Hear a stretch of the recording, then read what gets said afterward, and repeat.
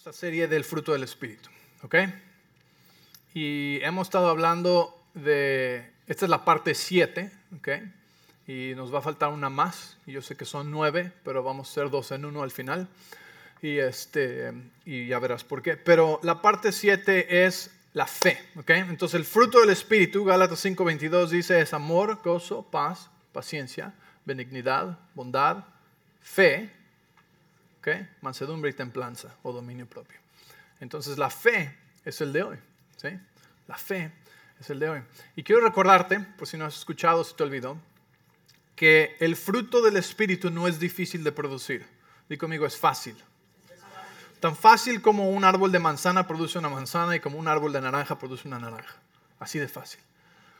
Porque el árbol no está estresado que va a producir fruto o no va a producir fruto. Simplemente, ¿qué se necesita hacer? Se necesita cultivar la tierra y echarle agua. Entonces tú no tienes que preocuparte por cómo voy a hacer amor, gozo, paz, paciencia, benignidad y hacer todas estas cosas cuando me cuesta tanto trabajo. No. Simplemente tienes que enfocarte en caminar en el Espíritu. Gálatas 5, creo que es versículo 16, dice que caminéis en el Espíritu porque de esta manera no satisfacerás los deseos de la carne. Entonces, o estamos caminando en el Espíritu o estamos caminando en la carne. Y cuando no estás siendo amable, bondadoso, amoroso, paciente, alarma, señal de que dejaste caminar en el Espíritu y estás caminando en la carne. Así que solamente recuerdas que ese no eres tú y te regresas a caminar en el Espíritu.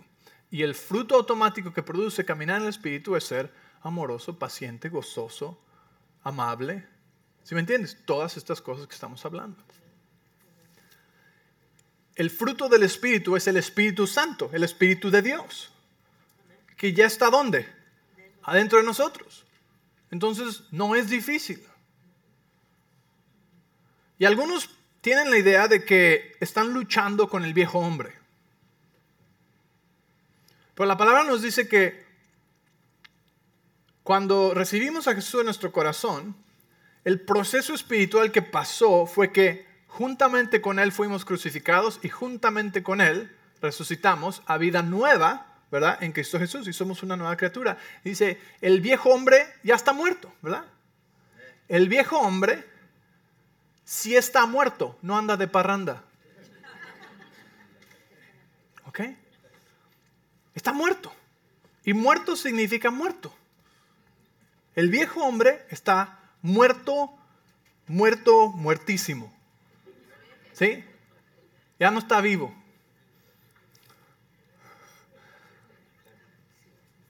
Está muerto. Se murió. Lo mataste. Lo dejaste ahí enterrado.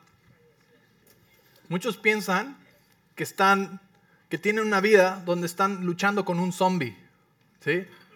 Es que sale de la tumba todos los días y por eso me porto así. No. Entonces, pastor, ¿por qué camino en la carne? ¿Por qué esas batallas? Esas son cosas, son hábitos que tu alma aprendió cuando el viejo hombre estaba vivo. Escúchame. Por eso Romanos 12:2 dice que seamos transformados por medio de la renovación de nuestro entendimiento. Tenemos un espíritu nuevo. Un espíritu que ha sido unido con el Espíritu Santo, el Espíritu de Dios, y nuestro espíritu se ha unido. De tal manera que espiritualmente no sabes dónde acabas tú y dónde empieza Él. La razón por la que actuamos como pelados a veces es por los malos hábitos que aprendimos cuando el viejo hombre estaba vivo antes de ser hechos nuevas criaturas. Y esa es la parte de nuestra alma que está siendo transformada a través de la renovación de nuestro entendimiento. ¿Estás conmigo? El viejo hombre está muerto, ¿ok?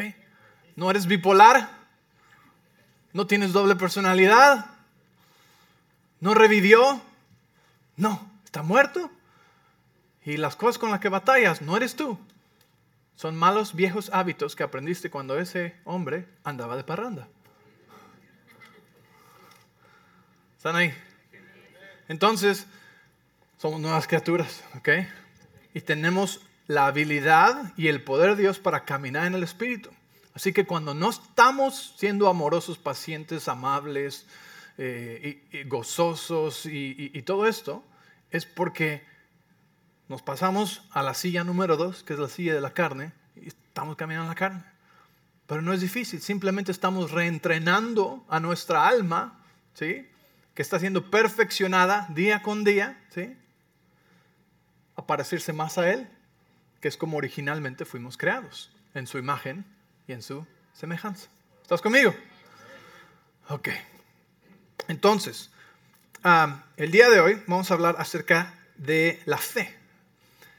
Y no en el sentido de tener fe para creer las promesas de Dios, sino en el sentido del fruto del Espíritu, ¿sí?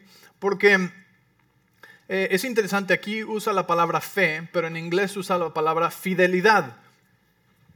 Y vienen de la misma raíz griega, que es la palabra pistis, ¿sí? La palabra pistis en el griego significa fe, pero tiene dos significados. No diferentes, sino conjuntos, ¿sí? El primer significado es la convicción de la verdad, el estar plenamente convencido de algo. Es fe, es pistis, ¿sí? Pero el segundo significado es, y te digo, es lo mismo, no es como dos cosas diferentes, sino que viene de la misma idea, es fidelidad, ¿sí? Y significa el carácter de aquel con el que uno puede contar. Alguien que es constante, alguien que guarda y cumple sus promesas. Y por eso es que cantamos de la fidelidad de Dios. Tu fidelidad es grande, ¿verdad? Y cantamos de Dios y decimos, Dios es tan fiel conmigo. Su fidelidad es tan grande. Entonces el día de hoy vamos a hablar de, primero, la fidelidad de Dios. Porque recuerda que todo el fruto del Espíritu no son solamente cosas que Dios nos está diciendo, hey, que hagamos, sino que son cosas que Él es a nosotros. Dios es amor, gozo, paz, paciencia. Él es todas esas cosas, es su carácter, es quien Él es, y Él es eso a nosotros primeramente. Él nos ama incondicionalmente, es paciente con nosotros, es amable, es genuino, todas estas cosas, Él es con nosotros. Y la de hoy es que Él también es fiel a nosotros, que tiene que ver con fe.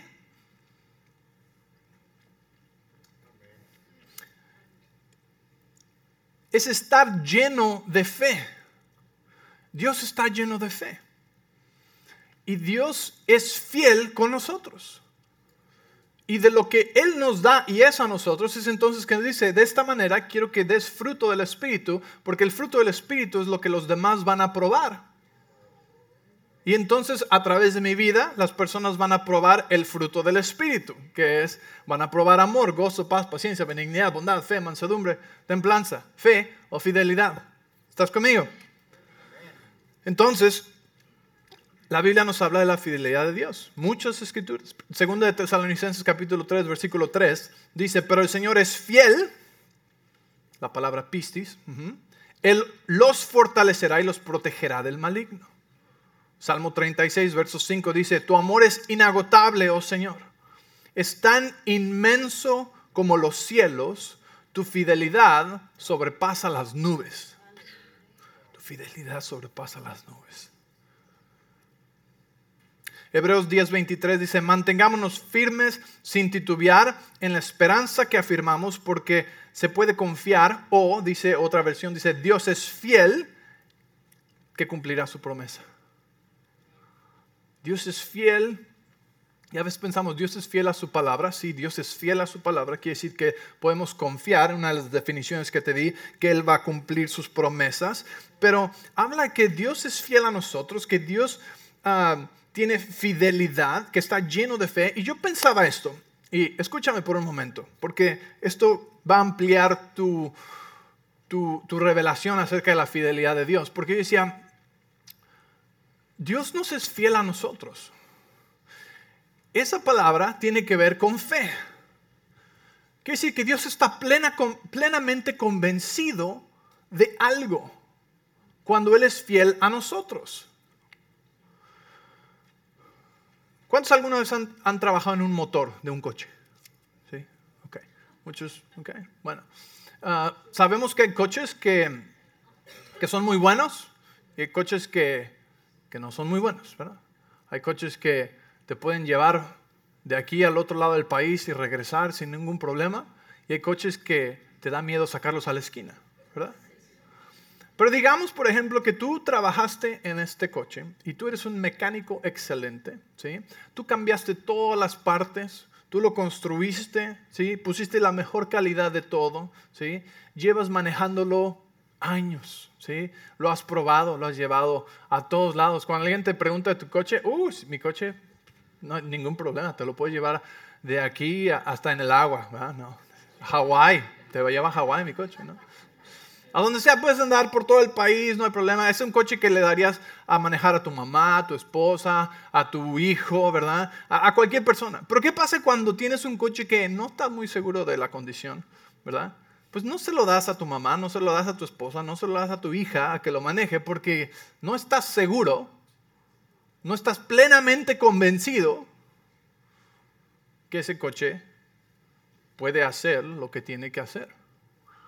Pero cuando estás plenamente convencido, ¿sí? de que el carro no te va a dejar tirado, pues con confianza, ¿verdad? Es más, lo valoras mucho, porque tú sabes lo que hay abajo del cofre. Tú sabes lo que hay en el motor. Tú sabes lo que hay allá adentro y le tienes fe a este coche. Hasta decimos, es muy fiel.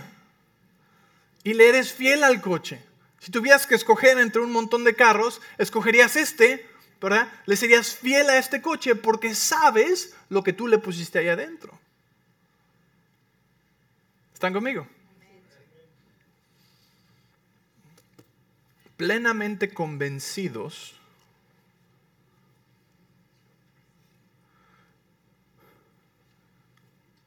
y Dios nos es fiel a nosotros. Y yo pensaba, ¿por qué es Dios tan fiel a nosotros? Y el Espíritu Santo me dijo, pues porque yo te creé, yo te hice, yo te formé y yo sé lo que hay ahí adentro. ¿Por qué el padre extravagante estaba esperando al hijo pródigo con brazos abiertos después de que había ido a desperdiciar todos los bienes y hacer un desastre de su vida? ¿Por qué? ¿Por qué le fue fiel al hijo en recibirlo y restaurarlo en su posición de hijo? ¿Por qué? Porque el padre sabía quién era su hijo, aparte de sus malas decisiones. Sabía que él no era sus malas decisiones. Sabía lo que había dentro de él. ¿Por qué Dios te espera cuando tú le eres infiel a él? ¿Por qué Dios te recibe siempre con brazos abiertos? ¿Por qué Dios nunca se da por vencido acerca de ti? ¿Por qué te es tan fiel Dios a ti? A pesar de todo. Porque Él te hizo, Él te creó. Y Él sabe lo que hay ahí adentro. Él tiene fe en ti. Oh, pastor, eso suena como blasfemia. Dios tiene fe en ti.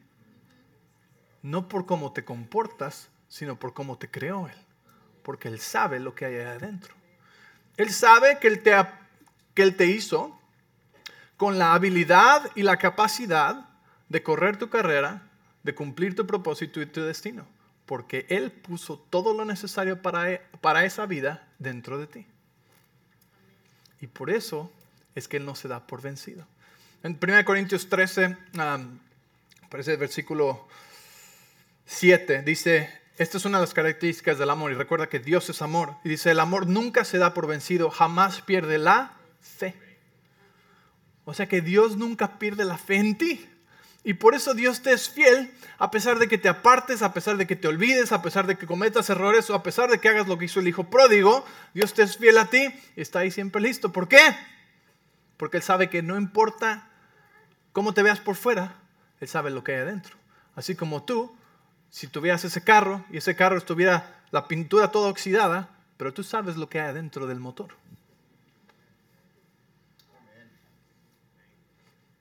Por eso Dios nos es fiel. Porque Él está plenamente convencido. Él sabe lo que hay adentro mejor de lo que tú sabes lo que hay adentro. ¿Están bien? Dios tiene más fe en tú que ti. En ti que tú. ¿Cómo es? Dios tiene más fe en ti que tú. Que tú, que yo.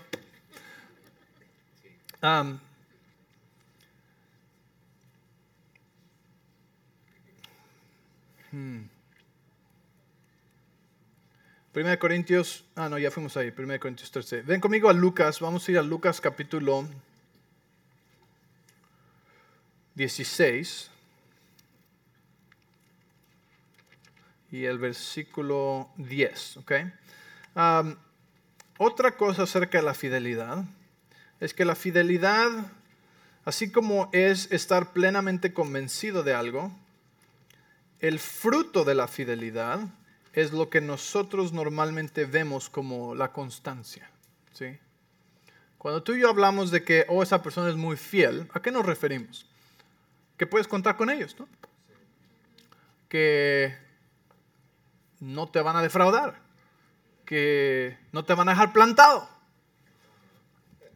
¿verdad? Eso es lo que nosotros definimos como fidelidad, ¿verdad? Él es muy fiel, él siempre está ahí para servir, ¿verdad? No es una persona que digas, pues simplemente no habló, ni avisó y no llegó. No. Una persona fiel es alguien con quien puedes contar, ¿verdad? Pero quiero proponerte que lo que nosotros vemos como fiel es simplemente el producto de la fidelidad. Porque la fidelidad es estar plenamente convencido de algo. Y cuando estás plenamente convencido de algo, entonces el fruto, el resultado que produce es esa constancia.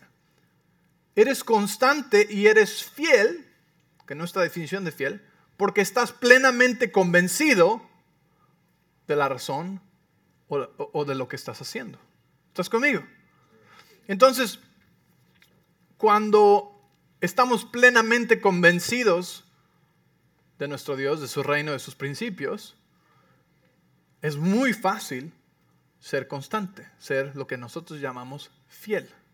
¿Estás ahí? Fe y fidelidad son la misma palabra griega, pistis. Y significa estar plenamente convencido, ¿sí? Y el segundo significado, y es segundo porque el resultado de estar plenamente convencido es, ¿verdad? Lo que les dije, el poder, la constancia, alguien que cumple sus promesas, alguien en quien puedes confiar, ¿sí? Es el resultado. Entonces, una de las cosas de los principios del reino, es lo que vamos a ver aquí ahorita, es que cuando tú eres fiel en lo poco, Dios te promueve a un nivel más alto. Cuando Dios te confía algo pequeño y eres un buen mayordomo de ese nivel de semilla, le podemos llamar, o de ese nivel pequeño, Dios te confía con cosas más grandes, de mayor valor. ¿Sí? Pero la razón por la que somos fieles, constantes, perseverantes, es porque estamos plenamente convencidos. Y entonces, Dios dice, ok, buen mayordomo, ahora te pongo sobre esto. Entonces lo que vamos a ver aquí en Lucas 16:10, ¿sí? Dice, si son fieles en las cosas pequeñas, serán fieles en las grandes. Pero si son deshonestos en las cosas pequeñas, no actuarán con honradez en las cosas, en responsabilidades más grandes. Di conmigo, más grandes. Okay. Entonces, si no son confiables con las riquezas mundanas, ¿quién les confiará las verdaderas riquezas del cielo? Verso 12 dice, y si no son fieles en las cosas de otras personas, ¿por qué se les debería confiar en lo que es de ustedes? Nadie puede servir a dos amos, pues odiará a uno y amará al otro, será leal a uno y despreciará al otro. No se puede servir a Dios y estar esclavizado al dinero. Entonces, el dinero es un pequeño ejemplo, ¿sí?, de algo que Dios pone en nuestras manos en diferentes niveles y capacidades para ver si somos fieles con eso.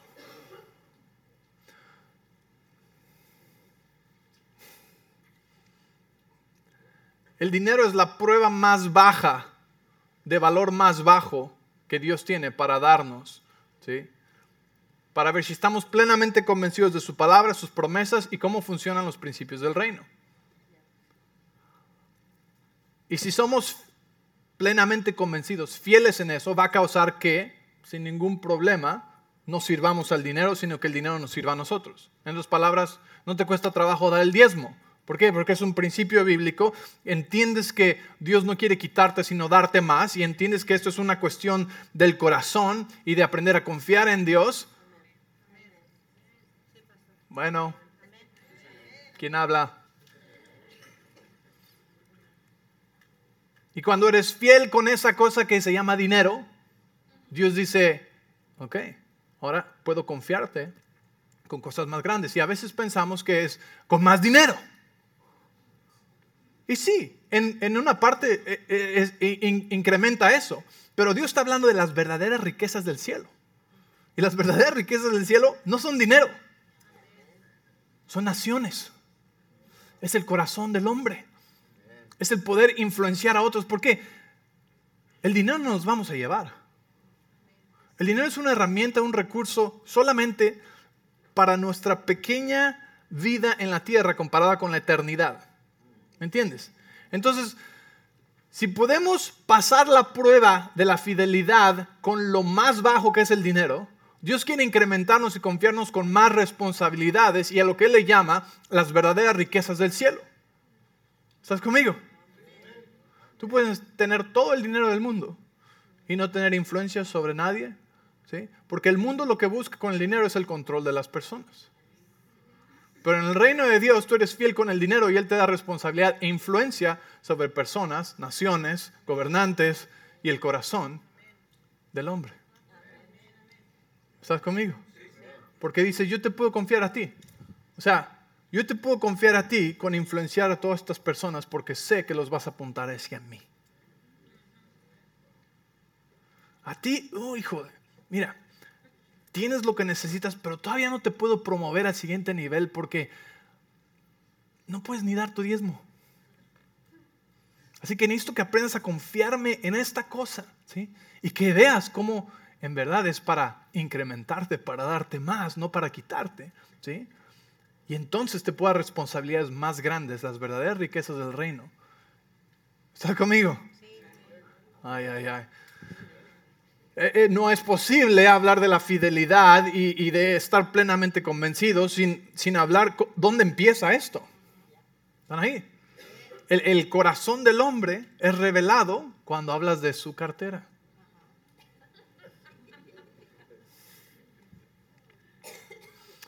Voy a tomar tantita agua.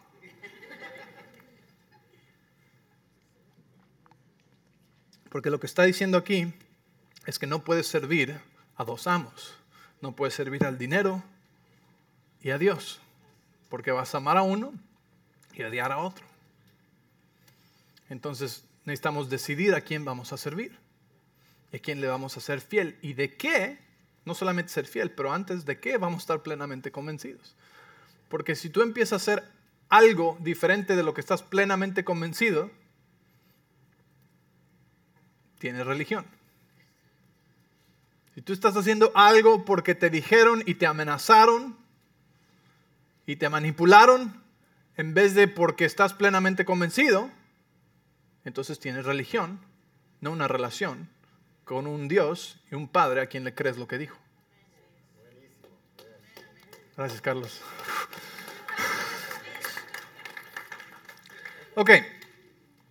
Y la siguiente cosa, esta promoción y esto que Dios nos da, va mucho más allá de dinero. Entonces ve conmigo a Mateo capítulo 25 y vamos a comenzar ahí por el versículo 14. Mateo 25.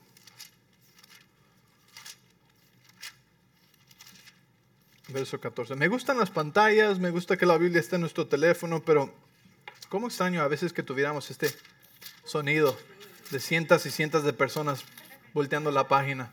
Así que si tienes una Biblia, tráela los domingos. Estaría muy bonito hacer el sonido.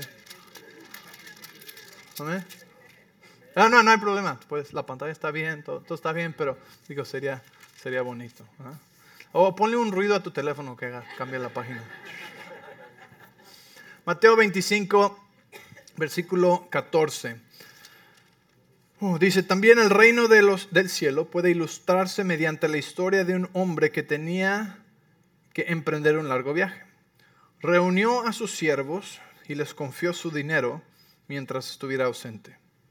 Lo dividió en proporción a las capacidades de cada uno. Di conmigo, en proporción a las capacidades de cada uno. ¿Ok? Entonces, primero quiero que sepas que el amo, el dueño, el mero mero, sabía las capacidades de cada uno. Todos tenemos diferentes llamados, diferentes capacidades, diferentes dones, diferentes destinos, propósitos que Dios nos creó específicamente. Cuando empezamos a compararnos con los demás, empezamos a perder. Y es el camino más rápido a la depresión. ¿Por qué? Porque Dios sabe las capacidades, los llamados, la unción, el propósito de cada uno de nosotros. ¿Ok? Y nos dio los talentos y las cosas necesarias para ese llamado. O sea que si tú dices, es que yo quisiera cantar como Uber y como Maggie, pero no te compares con ellos, porque tú tienes cosas y cualidades y características que ellos no tienen, que son para tu llamado. ¿Sí? Ok. Dice, versículo, me perdí, dice 15, dice, lo dividió en proporción a las capacidades de cada uno. Al primero le dio 5 bolsas de plata, ¿sí? O en otras versiones dice 5 talentos. Al segundo 2 y al último 1. Y luego se fue de viaje. Ahora recuerda, esto no es injusto, esto es de acuerdo a las capacidades de cada uno. ¿Okay? Y esto es lo que pasó. Verso 16, el siervo que recibió las 5 bolsas de plata comenzó a invertir el dinero y ganó 5 más. Lo multiplicó, ¿verdad? Lo dobló. El que tenía las 2 bolsas de plata también salió a trabajar y ganó 2 más. Otro multiplicador. Dice, pero el siervo que recibió una sola bolsa de plata cavó un hoyo en la tierra y ahí escondió el dinero de su amo. Después de mucho tiempo, el amo regresó de su viaje y los llamó para que le rindieran cuentas de cómo habían usado su dinero. El siervo, Dios te va a pedir cuentas. ¿Ok? Y no es algo de que Dios me va a pedir cuentas y me va a ir como en la feria. No. ¿Sí? Sino que Dios te va a pedir cuentas de que qué hiciste con lo que Él te dio. Con lo que Él puso enfrente de ti. Con lo que Él te dio de acuerdo a tu capacidad, a tu llamado, a tu destino, ¿sí? Para lo que Él te creó. ¿Están ahí? Entonces no es algo que, sí, Él nos va a venir y nos va a castigar. No. ¿Entiendes? Simplemente Dios va a querer saber qué hiciste con tu vida. ¿Ok? Y dice el versículo 20, el siervo al cual le había confiado las 5 bolsas de plata se presentó con 5 más y dijo, amo, usted me dio 5 bolsas de plata para invertir y he ganado 5 más. Y el amo lo llenó de elogios y le dijo, bien hecho mi buen siervo fiel. Di conmigo, buen siervo fiel. ¿Ok? Entonces él multiplicó y dijo, buen siervo fiel. Número 2 dice, verso 21, perdón. El amo lo llenó, bien has sido fiel en administrar esta pequeña cantidad, así que ahora te daré mucho más responsabilidades. Fíjate, no solamente dijo más dinero, sino más responsabilidades. ¿Sí? Porque de lo que acabamos de leer en Lucas no es solamente más dinero, no más cosas materiales, no solamente eso, sino que las verdaderas riquezas del cielo. ¿Estás conmigo? Di, las verdaderas riquezas del cielo. O sea, si el mundo pone el dinero como lo máximo y Dios pone el dinero como lo mínimo, ¿cuáles son estas verdaderas riquezas del cielo? ¿Sí me entiendes? Es mucho, mucho mejor. Las personas, un paréntesis. Las personas que son muy, muy extremadamente ricas, que tienen dinero para quemar, no les interesa más dinero. ¿Sabes qué les interesa? Controlar gente. Entonces el lado del diablo no es tener más dinero, sino es controlar gente. Del reino de Dios, el lado de Dios, ¿sí? Cuando tú incrementas en las finanzas, qué bueno, pero las verdaderas riquezas del cielo, las cosas y las responsabilidades más altas son ¿qué? La influencia de naciones, la influencia de personas, el corazón del hombre, ¿sí? Y Dios solamente puede confiar eso a aquellos que le han sido fieles en las cosas pequeñas, porque Dios no es un Dios que controla con temor y amenaza, sino es un Dios de amor y quiere saber que tú vas a seguir apuntándolas a ellos en la dirección correcta. ¿Están conmigo? Ok.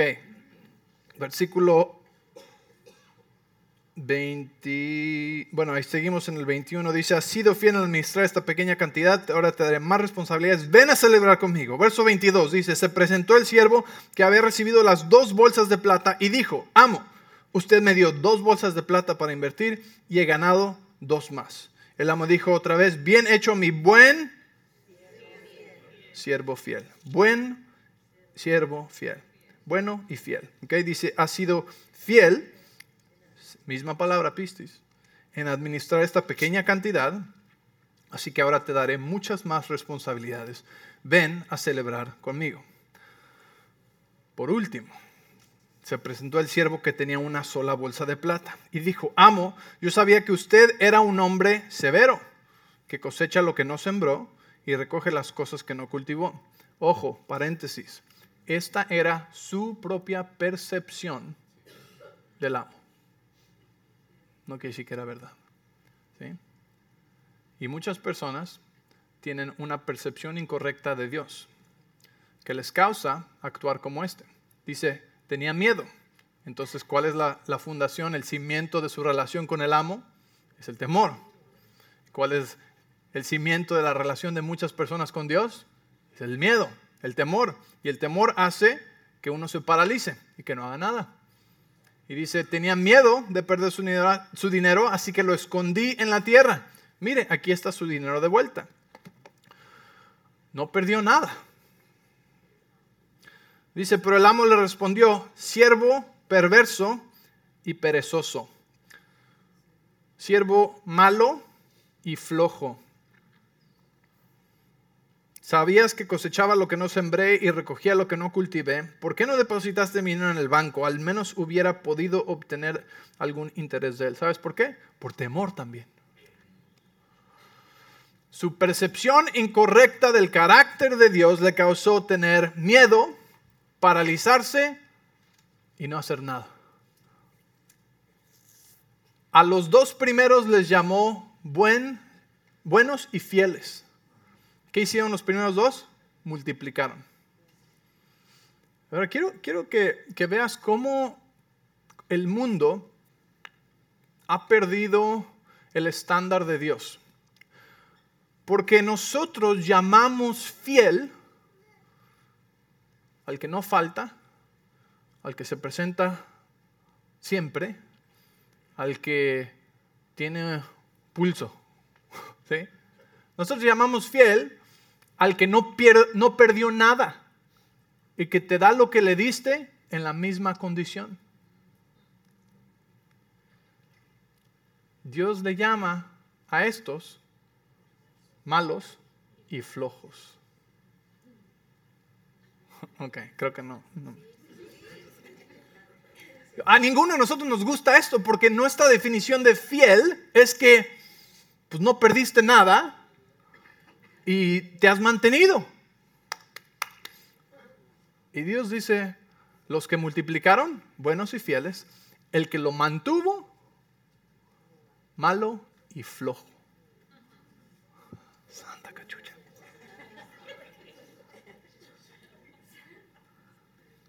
Nosotros nos conformamos con que no se perdiera nada, ¿verdad? Decimos fiel. Pero Dios levanta el estándar. Y el estándar es: tú debías haber multiplicado lo que te di. ¿Pero por qué? Dios, o sea... Y cuando yo leí el resto dije: esto no es justo. Yo leí esto cuando era un adolescente, obviamente.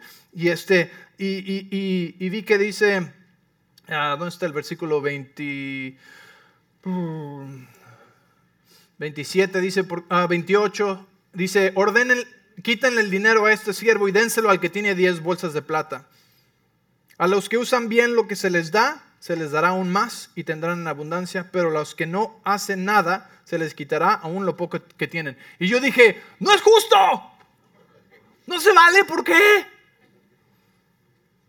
Porque mi mente mundana no piensa como la mente de Dios. Dije, órale, yo quiero ser un multiplicador. O sea, todos queremos oír bien, buen siervo y fiel, ¿verdad? O sea, imagínate que en el día del día te toca escuchar flojo y malo. Pásale, flojo y malo. No dice que te va hacia el infierno. Yo no quiero oír flojo y malo. Yo quiero oír bien, bueno y fiel. ¿Cuáles oyeron bueno y fiel? Los multiplicadores. Necesitamos empezar a redefinir las cosas como Dios las define en la Biblia.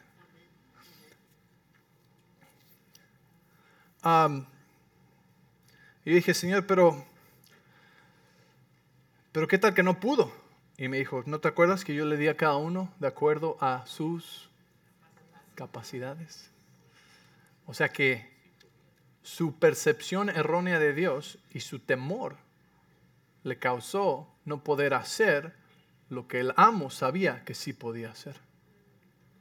¿Y cuántos de nosotros no hacemos lo que Dios sabe que podemos hacer por miedo o por una percepción errónea de nuestro Dios? ¿Sí? Dije, Señor, ok, pero entonces todos pueden multiplicar. Y me dijo, sí, se los dije desde el principio. Génesis 1:28. Dice, luego Dios los bendijo. O sea, cuando creó al hombre y a la mujer, en la imagen y semejanza de él, dice, Dios los bendijo con las siguientes palabras. Y estas palabras siguen siendo no solamente nuestra capacidad y lo que podemos hacer, sino un mandato hacia nosotros. Y les dijo, sean fructíferos, multiplíquense, llenen la tierra y gobiernen sobre ella. Paso. Sean fructíferos, multipliquen, llenen la tierra y gobiernen sobre ella.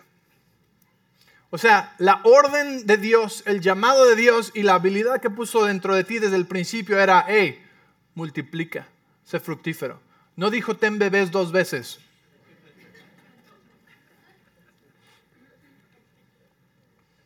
Es parte del mandato, ¿verdad? Ser fructífero, siempre produciendo. Multiplíquense, siempre incrementando. Dios no te diría que hicieras algo que no puso dentro de ti la habilidad y el poder de hacer. ¿Sí? Sé fructífero, siempre produciendo. Multiplica, siempre incrementando. Llenar la tierra, siempre llenando y rellenando. ¿Qué quiere decir? Él estableció al principio la siembra y cosecha desde el principio. Siembra, tiempo y cosecha. Siembra, tiempo y cosecha. ¿Sí? Y la última, gobierna sobre la tierra. Domínala. Porque si tú no controlas tu ambiente te controlará a ti. Desde el principio nos dijo, multipliquen. Por eso cuando vino con estos, acá dice, pues ya estaba entre ustedes, yo les di de acuerdo a lo que tenían. Y Dios nos ha dado a cada uno de nosotros deseos y habilidades y talentos de acuerdo a nuestro llamado. No solamente para enterrarlos en la tierra y decir, mira, aquí todavía tengo lo que me diste, sino para incrementarlos y crecerlos. ¿Por qué? Porque fuimos hechos y creados en la imagen y semejanza de Dios. ¿Y cuál es el carácter y la imagen y semejanza de Dios? Siempre produciendo, siempre incrementando, siempre, ¿sí me entiendes? Sus mismos principios, llenando y rellenando y con el poder para controlar el ambiente. Y es la misma autoridad que nos dio para controlar nuestro ambiente, para que nuestro ambiente no nos controle a nosotros. Romanos 12:1, no os conforméis a este siglo. Bueno, versículo 2, no os conforméis a este siglo, no os conforméis a este mundo, sino más bien sed transformados por medio de renovar tu entendimiento, la manera en la que piensas, no a la manera del mundo, sino a la manera de la palabra de Dios.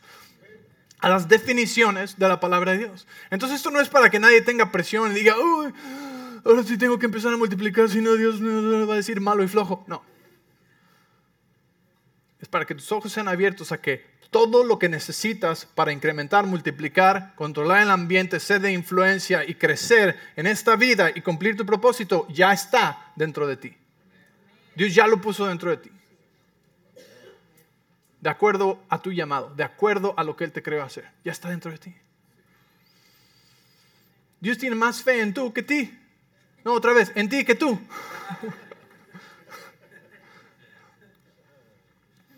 Y si Dios tiene más fe en mí que yo necesito alinear mi fe en mí a la de Él. Porque Él me creó. Acuérdate esto. Cuando tú piensas, eso suena muy orgulloso, acuérdate esto. Yo no me creé a mí mismo. La Biblia me dice, tú no te creaste a ti mismo. Dios te creó. Tú eres hechura de sus manos. Y te creó bien. No hay nada peculiarmente mal contigo. Muchas personas piensan es que yo soy único. Hay algo único mal conmigo. Algo peculiarmente mal conmigo. Que nadie más tiene que está mal conmigo. ¿Sabes cuántas personas piensan eso? Miles y miles y miles. Y se convierte en la excusa para enterrar el talento en vez de multiplicarlo. Este cuate no pensó que tenía lo que necesitaba, pero sí lo tenía. Porque él no se equivocó.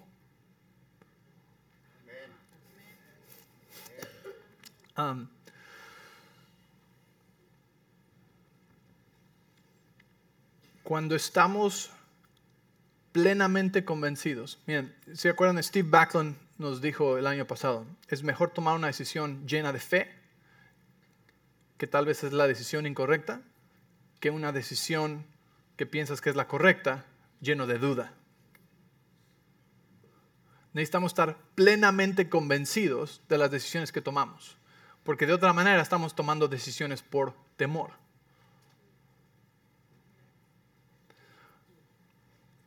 ¿Sabes lo que es la infidelidad? La infidelidad es cuando una persona en el matrimonio ya no está plenamente convencido de que se casó con la persona correcta. Y cuando ya no estás plenamente convencido, dejas de ser constante, perseverante, amoroso, como el amor es. Cuando ya no estás plenamente convencido de algo, lo que nosotros llamamos fidelidad, el fruto de la fidelidad, deja de existir. ¿Cuántos han sido parte de alguna compañía de multinivel o de algún producto de multinivel o algo así? Yo he sido parte como de 10. ¿Sí? Y hay unas muy buenas. Es más, yo te puedo decir que probablemente todas son muy buenas. ¿Sí? Porque en algún momento tú estuviste plenamente convencido del producto. Y como estabas plenamente convencido, entonces se vio ¿qué? Fidelidad, se vio constancia, se vio eso. ¿Por qué estás plenamente convencido y te lleva a actuar, te lleva a trabajar el producto, te lleva a trabajar el negocio, te lleva a hacer eso, ¿verdad? Cuando estás plenamente convencido de la compañía o la organización para la que trabajas, ¿verdad? Te causa ser fiel y estás emocionado y estás contento de estar ahí y sabes que estás haciendo algo bueno para las personas, ¿verdad? Cuando estás plenamente convencido de algo, como resultado, eres constante, eres fiel, eres una persona con la que se puede contar. Cuando estás plenamente convencido de la iglesia, pues ¿qué empiezas a hacer? Empiezas a servir, empiezas a ser constante.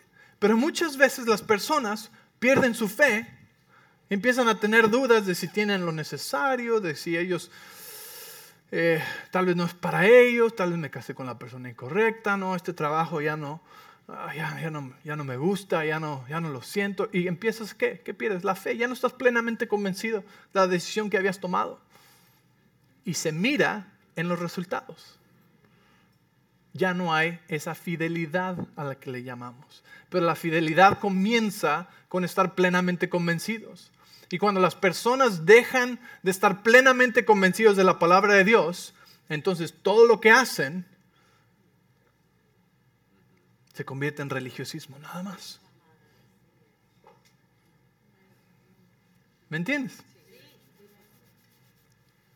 Yo estoy plenamente convencido de que Dios puso dentro de mí todo lo necesario para ser un papá de 4 hijas y un hijo y de ser esposo a Kara. Y a causa de eso, soy fiel en esas cosas, porque tengo fe. Estoy plenamente convencido de eso, ¿sí? De que tengo lo necesario. ¿Cuántas veces nos hemos preguntado o dudamos, ¿verdad? Y decimos, es que no sé si tengo lo que se necesita para hacer el trabajo. No sé si tengo lo que se necesita para ser una buena mamá. No sé si tengo lo que se necesita para ser un buen proveedor de mi familia. No sé si tengo lo que se necesita para servirle a Dios. No sé si tengo lo que se... Y esta duda, ¿sí? El diablo empieza a traerla y a sembrarla en nuestro corazón y decir, sí, en verdad, híjole, yo creo que tú no tienes lo que necesitas. Yo creo que Dios cometió un error. Le faltó poner unas partes ahí adentro. Y empezamos a creer esta mentira de que no tenemos lo necesario para hacer lo que Él nos llama a hacer y para hacer lo que ha puesto enfrente de nosotros. Y dejamos de ser fiel y nunca nos graduamos a ser puesto sobre responsabilidades mayores y sobre las verdaderas riquezas del cielo. ¿Están ahí? Uh-huh. Entonces, ¿en qué áreas necesitamos renovar nuestra fe? Recordar nuestra plena convicción, nuestra completa creencia, ¿sí? En el Señor, en su palabra, en su llamado a nuestra vida y en lo que Él nos ha puesto enfrente, que tenemos lo necesario.